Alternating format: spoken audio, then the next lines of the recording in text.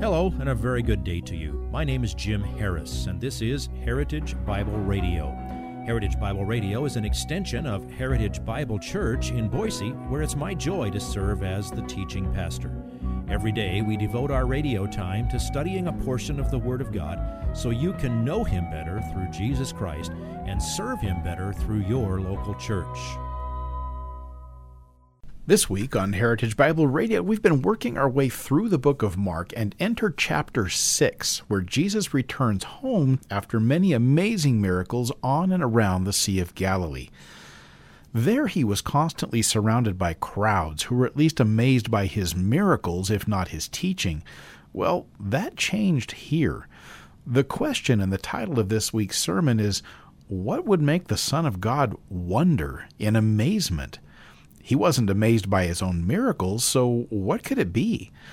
The answer will be the topic of discussion this week as you join us for today's slice of the message entitled, What Made Jesus Wonder?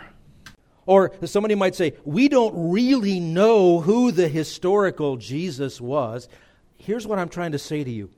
Don't be afraid of being in a situation like that. Don't be afraid of questions like that, because they're bluffing approximately 99 times out of 100. It's just a defense that they have learned. So I recommend you do something like this. First, you might say something like, that is a good question. I'd like to come back to it. But before I answer your question, I just want to make sure you understand what I'm saying, and then make sure that you've explained the gospel. You can say, before I talk about your question, do you understand the message of the gospel? This is what I'm saying to you. The Bible teaches, even if you don't believe what the Bible says, the Bible teaches that we are all sinners and our sin separates us from God. Jesus Christ died to pay the penalty for our sins so that we can be reconciled to God. I just want you to know that the most important thing for you to know about me is that I want more than anything else for you to know God through Jesus Christ and to know for sure that you're going to spend eternity with Him. That's the gospel. Okay, so make sure you've said that. And then, now, about your question, I want to ask you a question first. Is that truly what is keeping you from believing in Jesus Christ and confessing your sins and turning to Him? If I could give you a good answer to that question, will you confess your sins and give your life to Jesus Christ? Don't let the person put you in a position of you and that person acting like now you're going to judge what God says, because you're not the judge. God is the judge. Put them under the judgment of what the Word of God says. Is that what's keeping you from coming to Christ? Now, when you put it that way, some people will be hostile. But if you're dealing with a person whom God is calling to Himself, that kind of approach helps to expose the smokescreen for what it is and bring them face to face with what God actually says. Now, here's your secret weapon. Even if you don't know the answer off the top of your head, you can find the answer and you can follow up. Don't be afraid of the questions. They've all been answered. I haven't heard a new one in so long I can't even remember when I heard the last fresh question. I had to say, I mean, you guys ask me sometimes that I have to, take the Fifth Amendment for a moment and go do some research. But for an unbeliever battling against hearing the gospel, I haven't heard a new objection in decades. Rare is the person who is honest enough to say that their question is not actually keeping them from repentance. But don't be afraid of the smokescreen. Now, notice it said in verse 3, they took offense to Him. Offense translates the Greek word, and when I say it to you, you're going to know what English word comes from it. The Greek word is skandalizomai. It means to snare or to cause to stumble. They were scandalized by this. Now, we don't know exactly what Jesus said in the synagogue that day, but we have a pretty good idea because we know what he preached wherever he went. Last time he was in town, his message offended the people, and they tried to shove him off the cliff. But bear in mind, there's a big difference between an offense taken and an offense given. You sin against someone, well, you'd better go confess, and you'd better be reconciled. But if someone chooses to be offended by the truth, that's not your fault. And you have no apology to make for that. You would be wrong if you did apologize for the truth.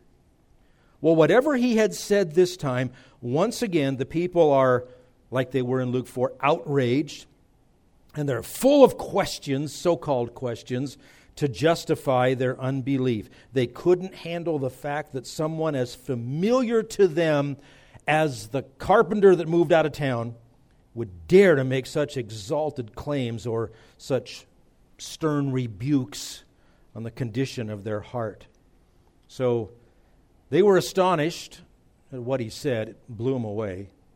They took offense, and then Jesus wondered. It's at that point that Jesus quoted a proverbial statement.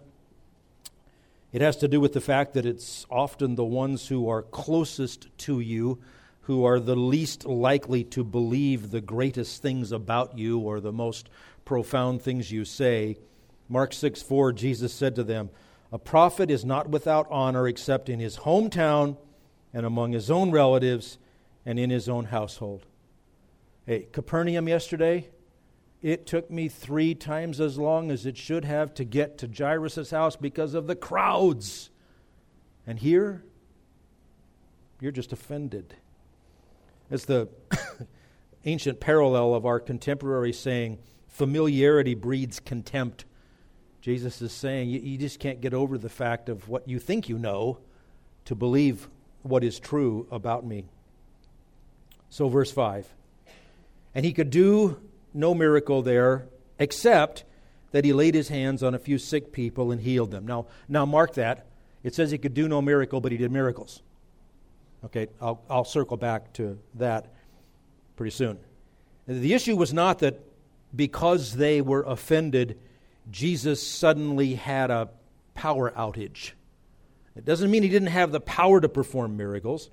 It's that there was no reason to do miracles because what's the purpose of miracles? The purpose of miracles is to attest to the truth and to reveal who Jesus really is. He is Lord and he is Messiah. The people of Nazareth had already set their rejection in stone, so miracles were unnecessary and irrelevant. He had no need to do miracles there. And here's another angle on that. It was merciful of Jesus to withhold further miracles in that setting because if they had more evidence, that would only heap greater condemnation on them for rejecting what they had seen. Elsewhere, Jesus was clear about people who were seeking signs just because they wanted him to do tricks. The purpose of miracles was never to entertain the curious and the ones whose hearts were hard. His miracles were of no spiritual benefit to anybody who chose not to believe. I mean, even people that Jesus healed, if they didn't believe, all he did was keep them a little healthier before their condemnation. The miracle's never the issue. It's who Jesus is and will you trust him to be your Savior. He had no interest in indulging ungodly curiosity. He said to the Pharisees one time what we have in Mark 12:39. He says, "An evil and adulterous generation craves for a sign, yet no sign will be given it but the sign of Jonah the prophet." That was back at the time when they just said everything he did was by the power of Satan. It's right in that same chapter in the Gospel of Matthew. And he says, you know what? Okay, that's it for miracles. The sign of Jonah, what? 3 days and 3 nights in the belly of the great fish. The Son of Man will be 3 days and 3 nights in the belly of the earth. That's your sign. When I rise from the dead, that's what you're going to have to deal with. Back to Mark, verse 6. And here's what we already looked at. And he wondered at their unbelief, and he was going around the villages teaching. The word translated wondered means that he was astounded. He was grieved by that calloused rejection in his hometown. Now, it's got to be a little bit hard to be amazed when you're omniscient. But here we have Jesus described in his humanity, in his human existence. He goes back to these people that he'd grown up with, kids that he'd played with when he was younger, and they're rejecting. You know what? Those people in that town had witnessed someone grow up to age 30 sinless. Now I gather with his brothers and sisters there could be a little resentment there if your older brother's perfect. I get that. We'll talk about them in a moment as well. But they surely knew he was different even before he left.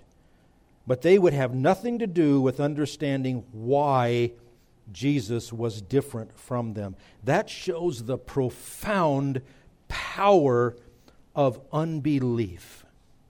So once it became clear that Nazareth as a whole had rejected Jesus, he rejected them.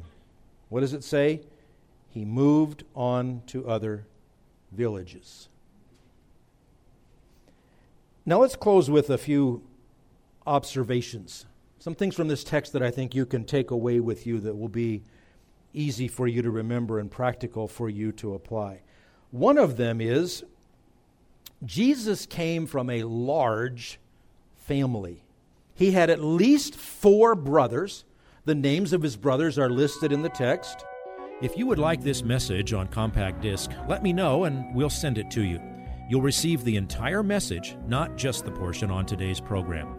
You can order by phone at 353-4036 or by writing to us at 7071 West Emerald, Boise, Idaho, 83704, or on the internet at hbc-boise.org.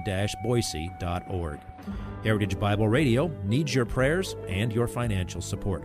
Once again, you can reach us online at hbc-boise.org or by telephone at 353-4036 or by writing to us at 7071 West Emerald, Boise, Idaho, 83704. And if you need a church home here in the Treasure Valley, I hope you'll visit us any Sunday at 7071 West Emerald. For Heritage Bible Radio, I'm Jim Harris. See you next time. Bye-bye.